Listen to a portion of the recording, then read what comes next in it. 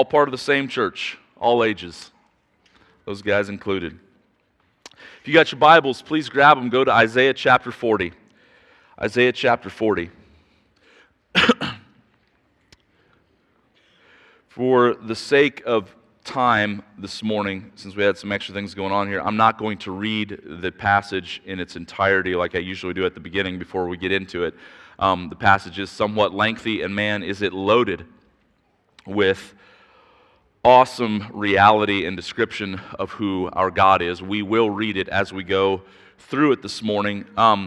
But the nature of this passage, of this chapter, Isaiah 40, is that in some ways the chapter itself is a sermon. And so I really just want to try to stay out of the way this morning and just let it kind of come forth, I guess. As we've been reading the book of Isaiah, you'll find in the book of Isaiah that there's kind of a couple of different perspectives that Isaiah will be speaking from at different times. At times, he's speaking from kind of an autobiographical perspective. So like in Isaiah 6, he says that in the year that King Uzziah died, I saw the Lord high and lifted up, and the train of his robe filled the temple. So he's describing an experience that he had. In other places, like in the chapters just previous to this, chapters 38 and 39, it's more of like a historical narrative where he's telling the story of Hezekiah or whoever he's speaking of and kind of the way things went down. But then there are other places, and this is much of the book of Isaiah, like we find here this morning, the majority of this passage, although there's a few different perspectives, but the majority of it it's what you would call a declaration or like an oracle. And primarily verses 9 through 31 of this chapter, you see that it's Isaiah speaking, yet you know it's Isaiah speaking, but right behind Isaiah, it's God speaking. And at times, it even kind of weaves in and out of like God speaking directly to the people. So like if you look at verse 18 of Isaiah chapter 40, it says, "To whom then will you liken God, or to what likeness will you compare him?" That's Isaiah speaking to the people. To whom will you liken God? But if you jump over to verse 25, it's the same thing repeated, and here it's almost like God himself is speaking. Verse 25 says, "To whom then will you compare me, that I should be like him, says the Holy One." And what's cool about this is that for the people back then, but very much a direct application for us today, is this is God preaching to us this morning. It's God speaking, yes, through the mouth of Isaiah, but very directly to each one of our hearts. And what he's going to tell us this morning is something that I think we can relate to very much in this season that we find ourselves in. Is right now, you see all the Christmas lights, and we've even got the outhouse decorated on stage here today. Very exciting. But how many of you guys are into Christmas lights? Yeah? How many of you do, like you're all in, like, Christmas light, like your house is lit up, like, you can see it from outer space? Anybody? No? You're all into it. We got the Christmas lights, you got the Christmas music, sounds, sight and sounds, drawing your attention to something that isn't usually there. But again, we put up those lights. Why? So that, and it's kind of a Captain Obvious type thing, but so that you look at them and just enjoy them for what they are. We play the Christmas music just to kind of give us that sentimental feeling probably on some level, but for those of us that know Jesus and the songs that we sang this morning, we know that it's more than that. It's about worship. But in the same way that we put up lights and play Christmas music to draw our attention intentionally to something else this morning, that's really the same thing that's going on here this morning in the text, is that the primary commands, and they're two things, but they're accomplishing the same purpose in this text, it's look and listen. Over and over and over again in this passage, you'll see this command repeated if you were reading this past week. Look and listen. Let me just point these out quickly and do a survey of it, and then again, we will read it, and I'll make some comments along the way. But look at verse 5. "And the glory of the Lord shall be revealed, and all flesh shall see it." Shall see it. Several times in verses 9 and 10. Go up on a high mountain, O Zion, herald of good news. Lift up your voice with strength, O Jerusalem, herald of good news. Lift it up, fear not. Say to the cities of Judah, behold your God. Behold, look. It's not just like, when you say behold, it's not just like glance over here, look away. Look. Behold. Verse 10, behold, the Lord comes with might, and his arm rules for him. Again in verse 10, behold, look. His reward is with him, his recompense before him. Verse 15, behold, the nations are like a drop in the bucket. Verse 26, lift up your eyes and see. Behold, who created all these things. Look at the commands to listen, or this cry to listen. Verse 3 speaks of a voice crying. Again in verse 6, a voice says, cry. And Isaiah says, what shall I cry? I read it already in verse 9. O Zion, herald of good news, lift up your voice. Verse 21, do you not know? Do you not hear? Verse 28, have you not known? Have you not heard? Look, listen. Just like all the lights and all the music that we see in here in this season, but it's not about drawing our attention to just some sort of sentimental feeling that we might have. But God is drawing our attention to himself in order that we might have renewed strength and hope in who he is. This is a beautiful passage of Scripture this morning. And again, I just want to read it and make a few comments along the way. Isaiah 40, starting in verse 1. God speaking here. Comfort my people, says your God. Speak tenderly to Jerusalem. This word that is translated in the ESV here is tenderly. This word in the Hebrew, it appears 583 times throughout the Old Testament. 508 of those 583 times, it is always translated as heart. As heart. And so I understand why they said tenderly here. It's not a far stretch, not really wrong in that, but it's quite literally, speak to the heart of Jerusalem. And so understand this morning that in God saying that he wants to speak to their heart, understand that he wants to speak to your heart, and it reveals God's heart. Is that God wants to speak to the heart of his people. This has always been God's intention. He wants to speak to the heart of his people. He wants her to find comfort. He wants his people, his bride, to find comfort. Cry to her that her warfare is ended, that her iniquity is pardoned, that she has received from the Lord double for all her sins. So again, we talked about this last week, kind of a technical thing here, but you got to get this down in the scope of Isaiah. Isaiah is here prophesying, so he's speaking about something future, and what he's primarily been prophesying throughout the book is that judgment is coming because they have wandered away from their God. And so Isaiah has been prophesying, saying, in the future it's coming, and it's still going to be several decades before the Babylonians come in and they carry off the nation of Judah into captivity. Okay? And that is still future, but yet future beyond that, beyond the captivity, is this time that God is speaking of here specifically to the people, that he sees the captivity is coming, and that's just and that's right because they have disobeyed him and they have not listened to him. Yet he's also looking beyond the captivity, and he's already saying to them, I want to comfort you. Folks, God allows difficult things in our life, and hear me, when he allows difficult things in our life, it's not because we're always under discipline. Sometimes he just allows trials to come into our life for our good because he's refining us, as gold is refined in the fire, the Bible says.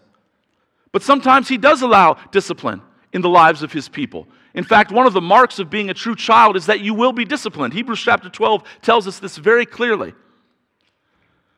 But God here, when he does that and when he allows it, you see this is all yet future. Both the exile that's coming, the discipline that's coming, and also the comfort that he wants to bring on the back end of it. It's not because he's mean.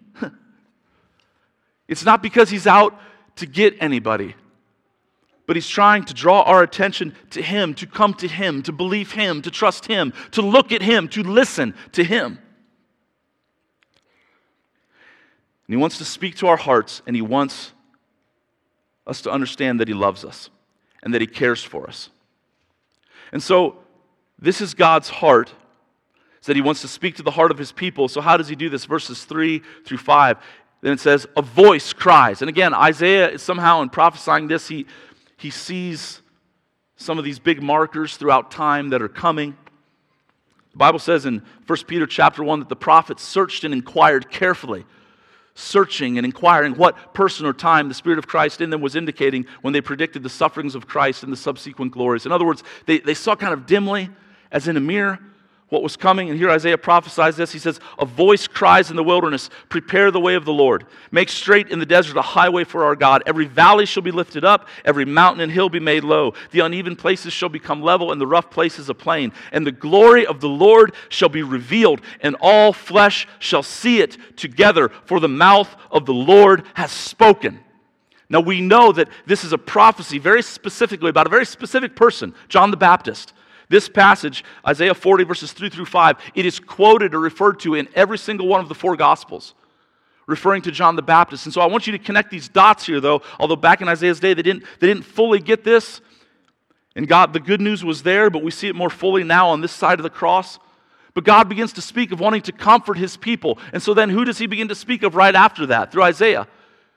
John the Baptist. And what was John the Baptist's job? Make straight the way of the Lord. Here comes Jesus.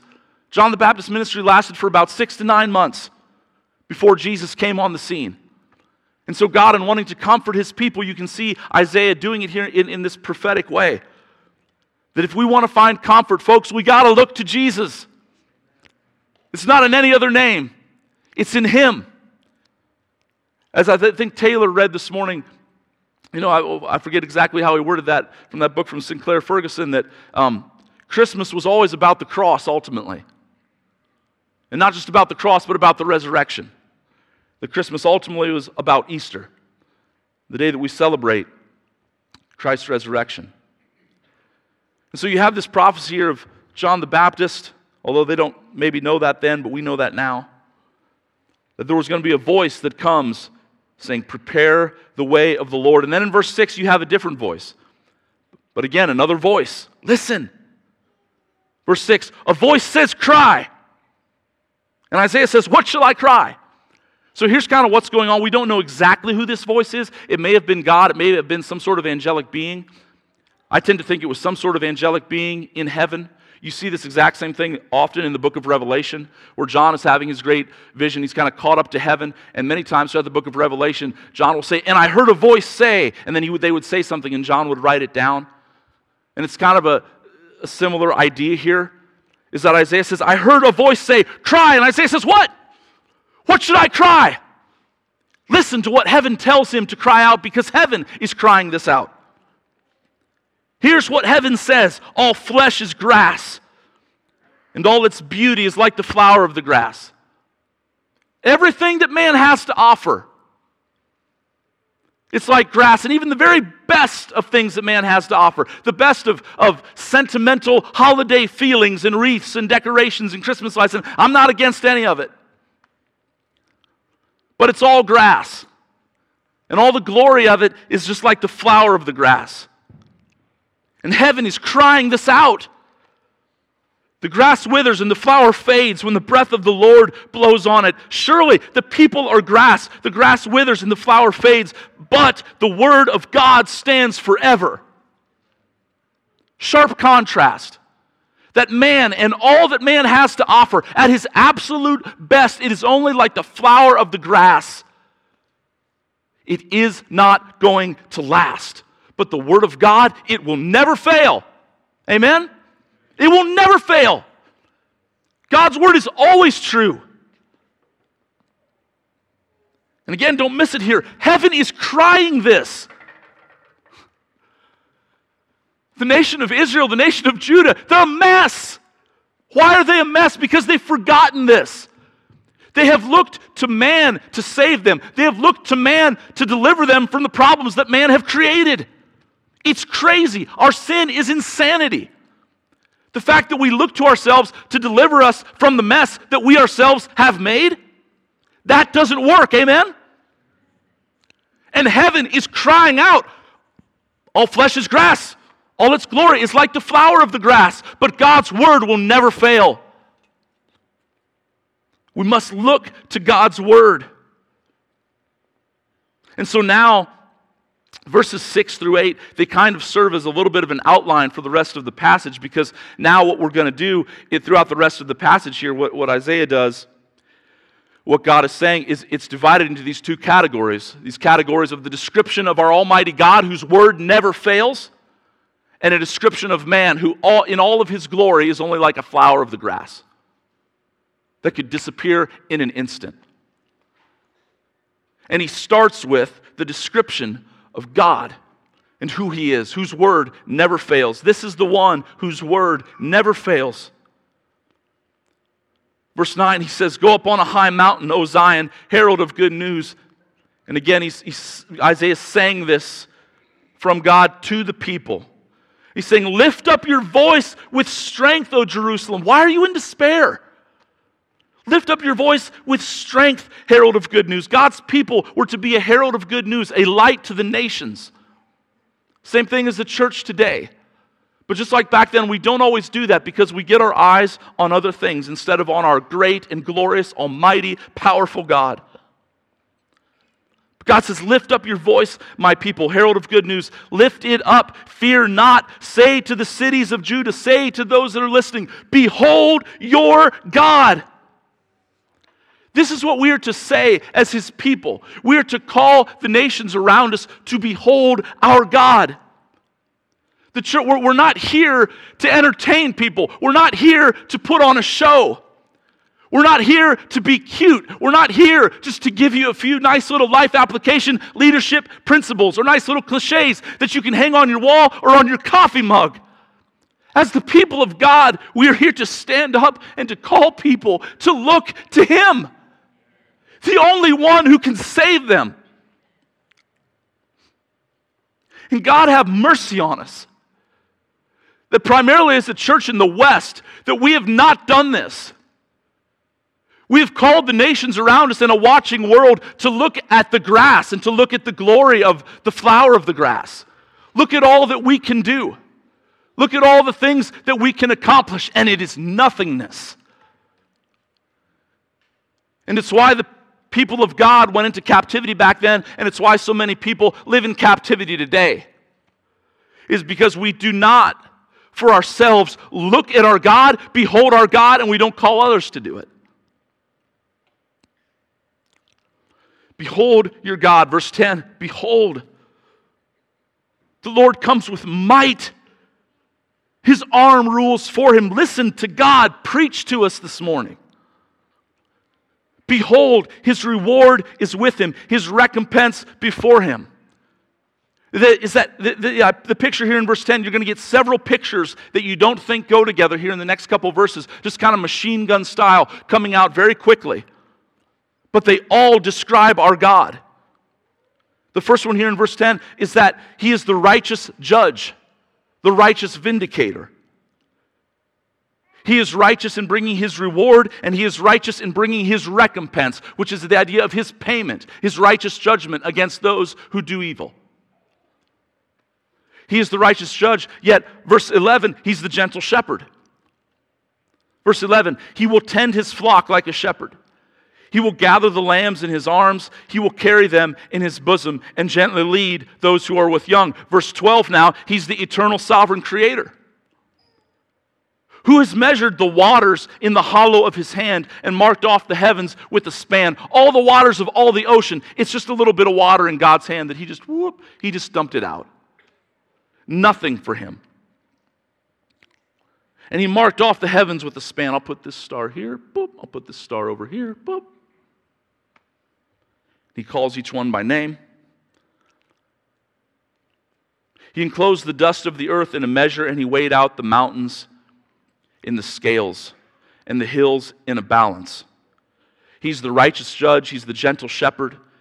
He's the eternal sovereign creator, and He is the essence of wisdom. He does not gain wisdom. He doesn't go somewhere to look for wisdom like we do. He is the source of all wisdom. Verses 13 and 14. Who has measured the Spirit of the Lord? Or what man shows Him counsel? Whom did He consult? And who made Him understand?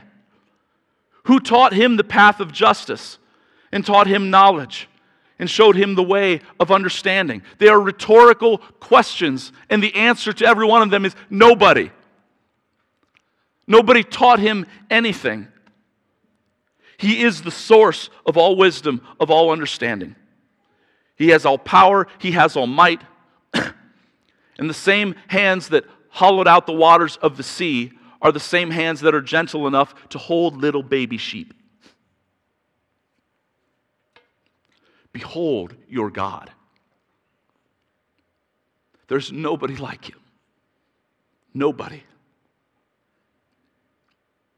And our hearts should be grieved when we try to explain him as something less than what he is. Amen? Because there's nobody like him. This is just a brief description of God in heaven declaring who he is. This is why his word will never fail. It's why his promises are always true. Because there's nobody like him. He never lies. But now let's talk about us. Remember us? The grass. The best of what we are is the flower of the grass. Verse 15. Behold, look. Look to me first. Verses 9 and 10. Now look at you. Look at us. Look at me. Look at the nations around us. Behold, the nations are like a drop from a bucket. Boop. One little drop. That's us. That's the sound a drop makes, in case you didn't know. The nations are like a drop from a bucket and are accounted as dust on the scales. Behold, he takes up all the coastlands like fine dust, all the sand on all the seas everywhere. Lebanon would not suffice for fuel. Lebanon was known for its giant cedar trees. Think of the sequoias out in California. Not enough there for fuel before God. Nor are its beasts enough for a burnt offering. Verse 17. All the nations are as nothing before him. They are accounted by him as less than nothing and emptiness. And yet, we know, as was already stated in this prophetic way that is a little bit more of a shadow in verses 3 through 5 and then all the other places in the Scripture, we know that although the nations are less than nothing, that God so loved this world that he gave his one and only Son, that whoever would simply believe in him would not perish but have eternal life. And folks, you see this all over in the Scripture, but let me just park here for just a second and just say it as adamantly as I possibly can. And for those of you that call Mercy Hill home, you've heard me say this before. But you completely flip grace and the gospel on its head when you make statements like, and I'm just going to call him out here, but Todd White, who's a complete heretic, false teacher in our day. And people in our area are gobbling him up all over. He's a complete heretic. He's a wolf. But he'll say things like this all the time, and many other false teachers will say things like this with him. Is that you are so valuable, you are worth so much, that God bankrupted heaven just to get you. That completely flips grace on its head. There was nothing in you, there was nothing in me, there was nothing in us that was worthy of the blood of Christ. But God, in his love, although all the nations are simply a drop in the bucket and are less than nothing, in his love, because it's who he is, he chose to love us anyway. That's grace. Let's get it straight. Amen? We have preached a me-centered, man-centered self-absorbed, narcissistic gospel. And it isn't really a gospel. There's only one gospel. Not that there is another one, as Paul says in Galatians.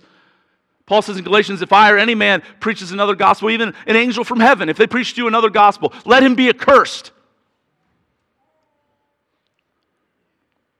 God is God, man is nothing, but God is gracious. And he chooses to love his rebellious creation, who has committed treason by living in sin and not obeying him. And Jesus came to ransom such wretched creatures as us, if we just simply trust in him. All the nations are as nothing before him. They are accounted by him as less than nothing in emptiness. Verse 18, to whom then will you liken God, or what likeness compare him? And listen to the holy sarcasm here in verses 19 and 20. Again, this is God speaking here. He goes, an idol? A craftsman casts it, and a goldsmith overlays it with gold and casts it for silver chains. He who is too impoverished for an offering chooses wood that will not rot. He seeks out a skillful craftsman to set up an idol that will not move.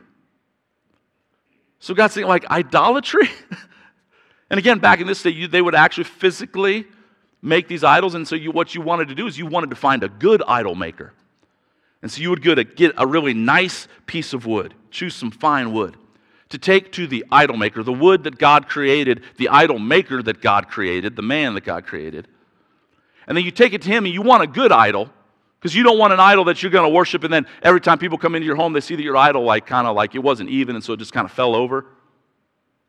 And that's kind of the emphasis here when he says, you get a skillful craftsman, verse 20, to set it up, that it will not move. Because you don't want a bad one. You want a good one. Make sure your little idol is setting up straight.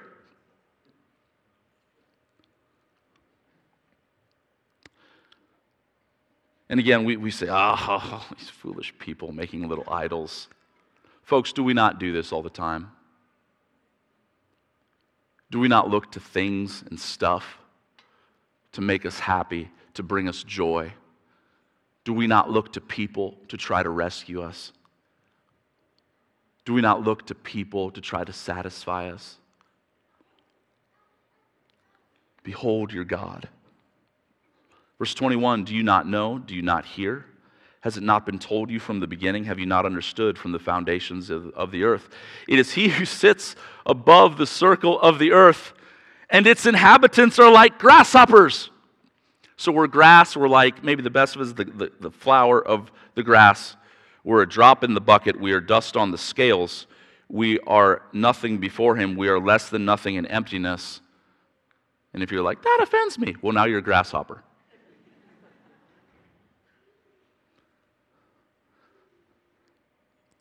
Grasshoppers. Who stretches out the heavens like a curtain and spreads them like a tent to dwell in. Who brings the princes to nothing and makes the rulers of the earth as emptiness. I don't care if it's Joe Biden. I don't care if it's Donald Trump. I don't care if it was Barack Obama or George W. Bush. I don't care if you think it's the Democratic Party or if you think it's the Republican Party. Nothingness. All of the rulers to emptiness. Scarcely are they planted, scarcely sown, scarcely has their stem taken root in the earth, when he blows on them, and they wither, and the tempest carries them off like stubble. All mankind, like grasshoppers and stubble. And again, I think if we're honest, there's a part of each one of us that goes, my goodness, it's a little bit offensive, is it not? How dare he call me a grasshopper?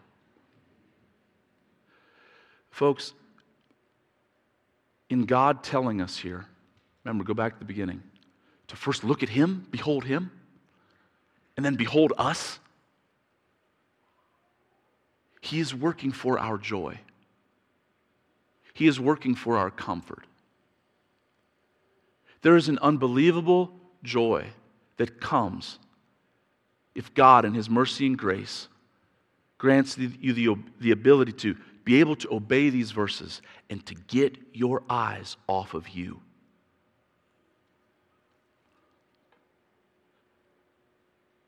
There is a joy like no other that comes when we stop trying to be in control and we stop trying to make it all about us and we get our eyes on Him. So He's going to come back again, and again, He's going to kind of finish up His sermon here. And it's basically like a summary, like every preacher does. You tell them what you're going to tell them, you tell them, and then you tell them what you told them. If you wonder what I do every week, that's what it is. I shouldn't have told you that. It's my secret. Tell them what you're going to tell them, then tell them what you told them. That's what God does. Verse 25, to whom then will you compare me, that I should be like Him, says the Holy One. Again, lift up your eyes on high and see who created all these things.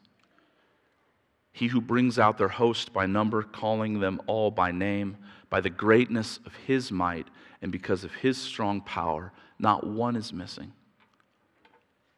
Listen, I'm going to say it. Like, folks, you see the insanity of us not looking to our God all over. Again, get your theology and then connect it to life. Climate change. Folks, we're going to be okay until Jesus says we're not going to be okay. Right? He upholds all things by His powerful word. If a little bit of ice is melting around the polar ice caps, it's okay. Jesus has it.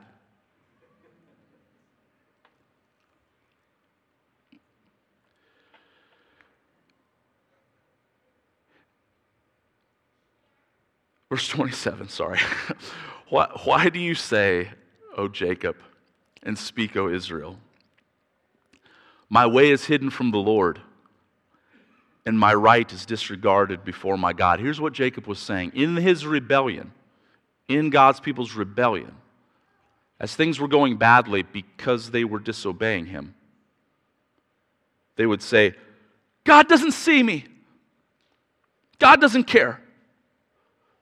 My way is hidden from Him. He has no regard for me. And God says, why do you say that? Why do you say that your way is hidden from me? I made you. It's not the issue at all. It's our sin. It's like a cloud that comes over the bright sun, and we feel like it's not there, but it hasn't gone anywhere. God hasn't changed at all. Verse 28, again, have you not known? Have you not heard? The Lord is the everlasting God, the creator of the ends of the earth. He does not faint or grow weary. Sometimes we think God doesn't see me because He's just gotten weary. He's gotten weary. Maybe you think He's gotten weary of your sin. Maybe you think He's gotten weary and tired of you coming to Him again and again for the same things. He doesn't get tired, folks. He doesn't get wore out. We can come to Him again and again and again and again and again, and every time His strength is only glorified because He never gets weary of us. He does not faint or grow weary. His understanding is unsearchable. Verse 29, what a wonderful promise. He gives power to the faint. And to him who has no might, He increases strength. Who does it please God to impart His power to? Those that have no power. Who does God work mightily to rescue? Those who are in bondage, those who need rescued. And this is why it's so foolish to lie. It's why it's so foolish to pretend like everything's okay. Because if you're saying that you're okay, then you're pulling yourself out of the category of the people that get God's help. Those who get God's help, those who get His strength, are those who are weak, those who are faint, those who have no strength. And then these last couple verses that probably everybody has on a coffee mug somewhere at home. Even youths shall faint and be weary. So youths, you look at those kids that were out here, and what do we say a lot of times when they're just going? Man, if I just had a little bit of that energy, right? If I just had a little bit of that. God says, man, even youths get tired and weary. And young men shall fall exhausted. But they who wait for the Lord, and that word wait, that's what the ESV says. Other English translations translate it as hope, those who hope in the Lord. And the reason they do that is because it's hard to find just one English word to translate this rightly. But it's the idea of waiting with expectation, waiting with hope. So if you don't have strength this morning, what should you do? Wait with hope. Wait with hope. When you don't feel it right away, what should you continue to do? Wait with hope. Wait with hope for the Lord. They shall renew their strength. They shall mount up with wings like eagles. They shall run and not be weary. They shall walk and not faint. This imagery here of this eagle flying, again, there's a lot of poetic imagery here. But why can birds or eagles fly and we can't? They have wings, right? What do those wings help them do? Those wings help them to transcend the law of gravity. So when I say transcend, let's talk about the word transcendence for a minute here as we wrap up. If I had to pick one word, I think, to talk about how God is described in this chapter, I would say He's transcendent. In other words, He doesn't fit into our laws of nature. He's over them. He transcends them. He's above them. And our transcendent God wants to give transcendent strength to His people. And this imagery here of the bird, there's two laws at work, okay? In flight, you have the law of gravity, okay, which all of us experience regularly, yes? So if you go and, jump out of the balcony, illustration purposes only, okay? If you were to jump out of the balcony, it's not going to go well for you. The law of gravity would take over and you would fall. Eagles, however, are not just subject to the law of gravity, but because they have wings, they're subject to another law, the law of aerodynamics. And the law of aerodynamics transcends the law of gravity, right? That's why they can fly. And this promise here is incredible. That if you lack strength, and again, sometimes it happens fairly quickly, sometimes it takes a while. But if you'll just keep waiting with hope and with expectation, He will give you strength to transcend all the gravity, all the weight, all the muck and mire of this world, and to live above it, not in your strength, but in His. And He will be glorified as the one who gives that strength to those who wait with hope upon Him. This happens in different ways in different times and places in our life on kind of the big historical scale. Again, in Isaiah's time, it's a dark time.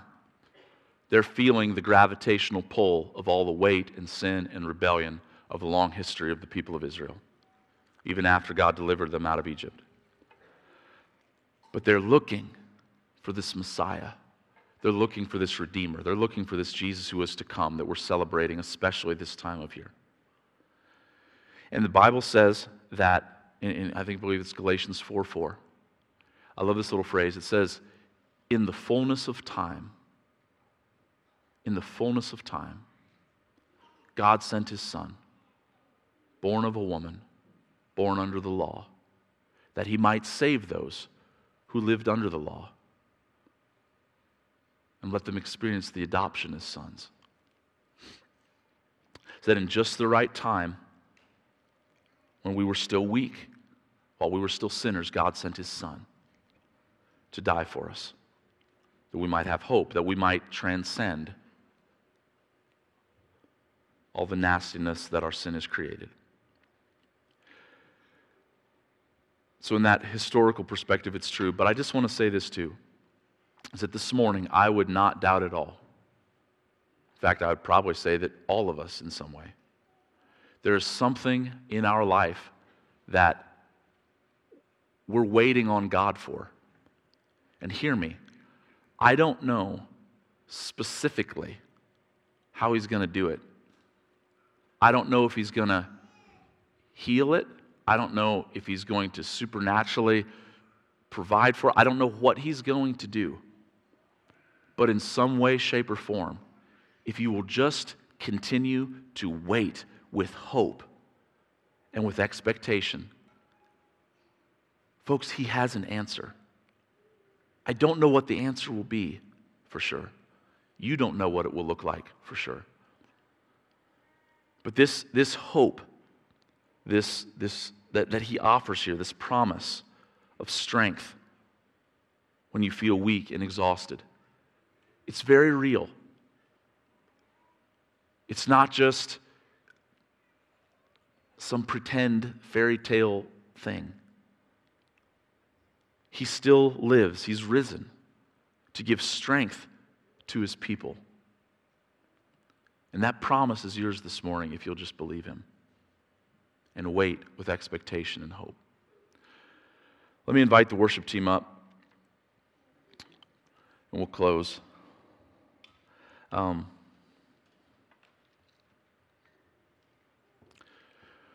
Where do you most need to look and listen this morning?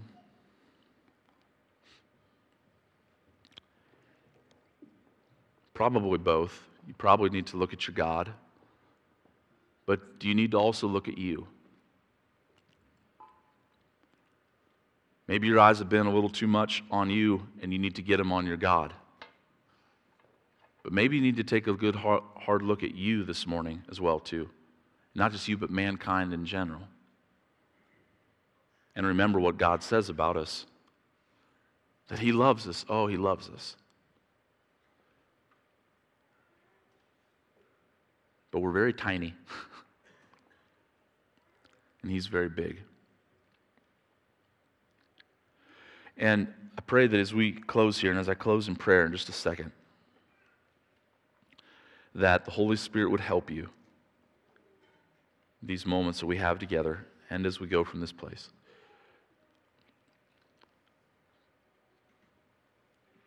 To look and to listen, to focus, to give attention to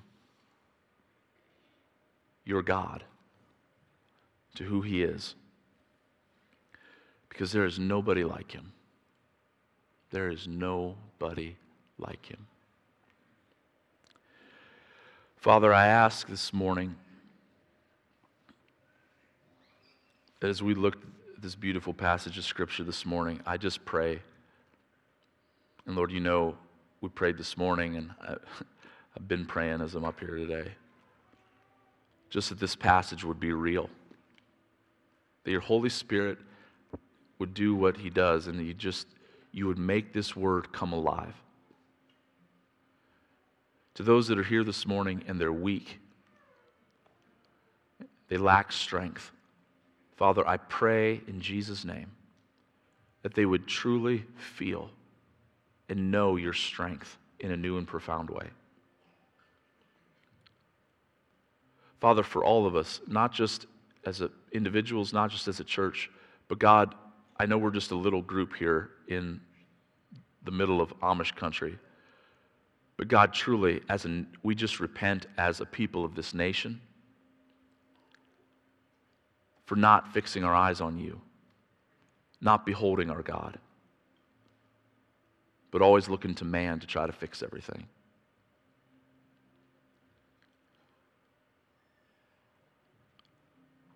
Lord, we love you. I thank you for sending your Son. I thank you that in the fullness of time, just right when you chose to do so, you sent him, born of a woman, born under the law, to save those who were condemned by the law. Father, we pray for salvation. We pray for salvation this morning for anybody who's here and does not know Jesus Christ as their Savior. Father, I pray that you would lay hold of their hearts. And I pray that they would turn to you and that they would trust you right where they sit, right now. That your promise stands, that all those who call upon the name of the Lord, they will be saved.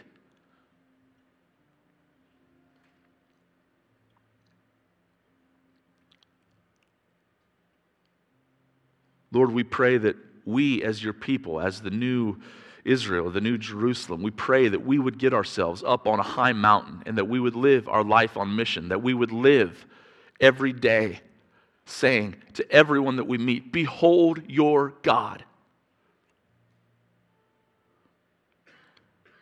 Not calling them to look at us, not trying to just give a flower of the field, the things that man can give, but to point them to you. Father, I just want to thank you. I know I think we got one more Sunday here, Lord, before the end of this year. But Father, as another year comes to a close, I just want to say with all my heart, thank you for being faithful. Thank you for being good. Lord, this week, there's going to be a lot of presents opened, and, I know it's a little cliche thing to say, but Father, truly, in the midst of all the trappings of this season and all the wrapping paper and all the gifts and all the bows and all the ribbons, Father, please endow us as your people with a fresh wave of thankfulness for all that you have done and all that you will continue to do, because you never lie. The word of the Lord stands forever. And we thank you for that, Father.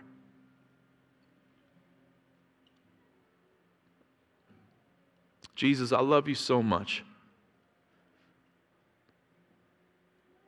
Thank you for being a good Savior. It's in your beautiful name that we pray. Amen. You guys stand with me, please.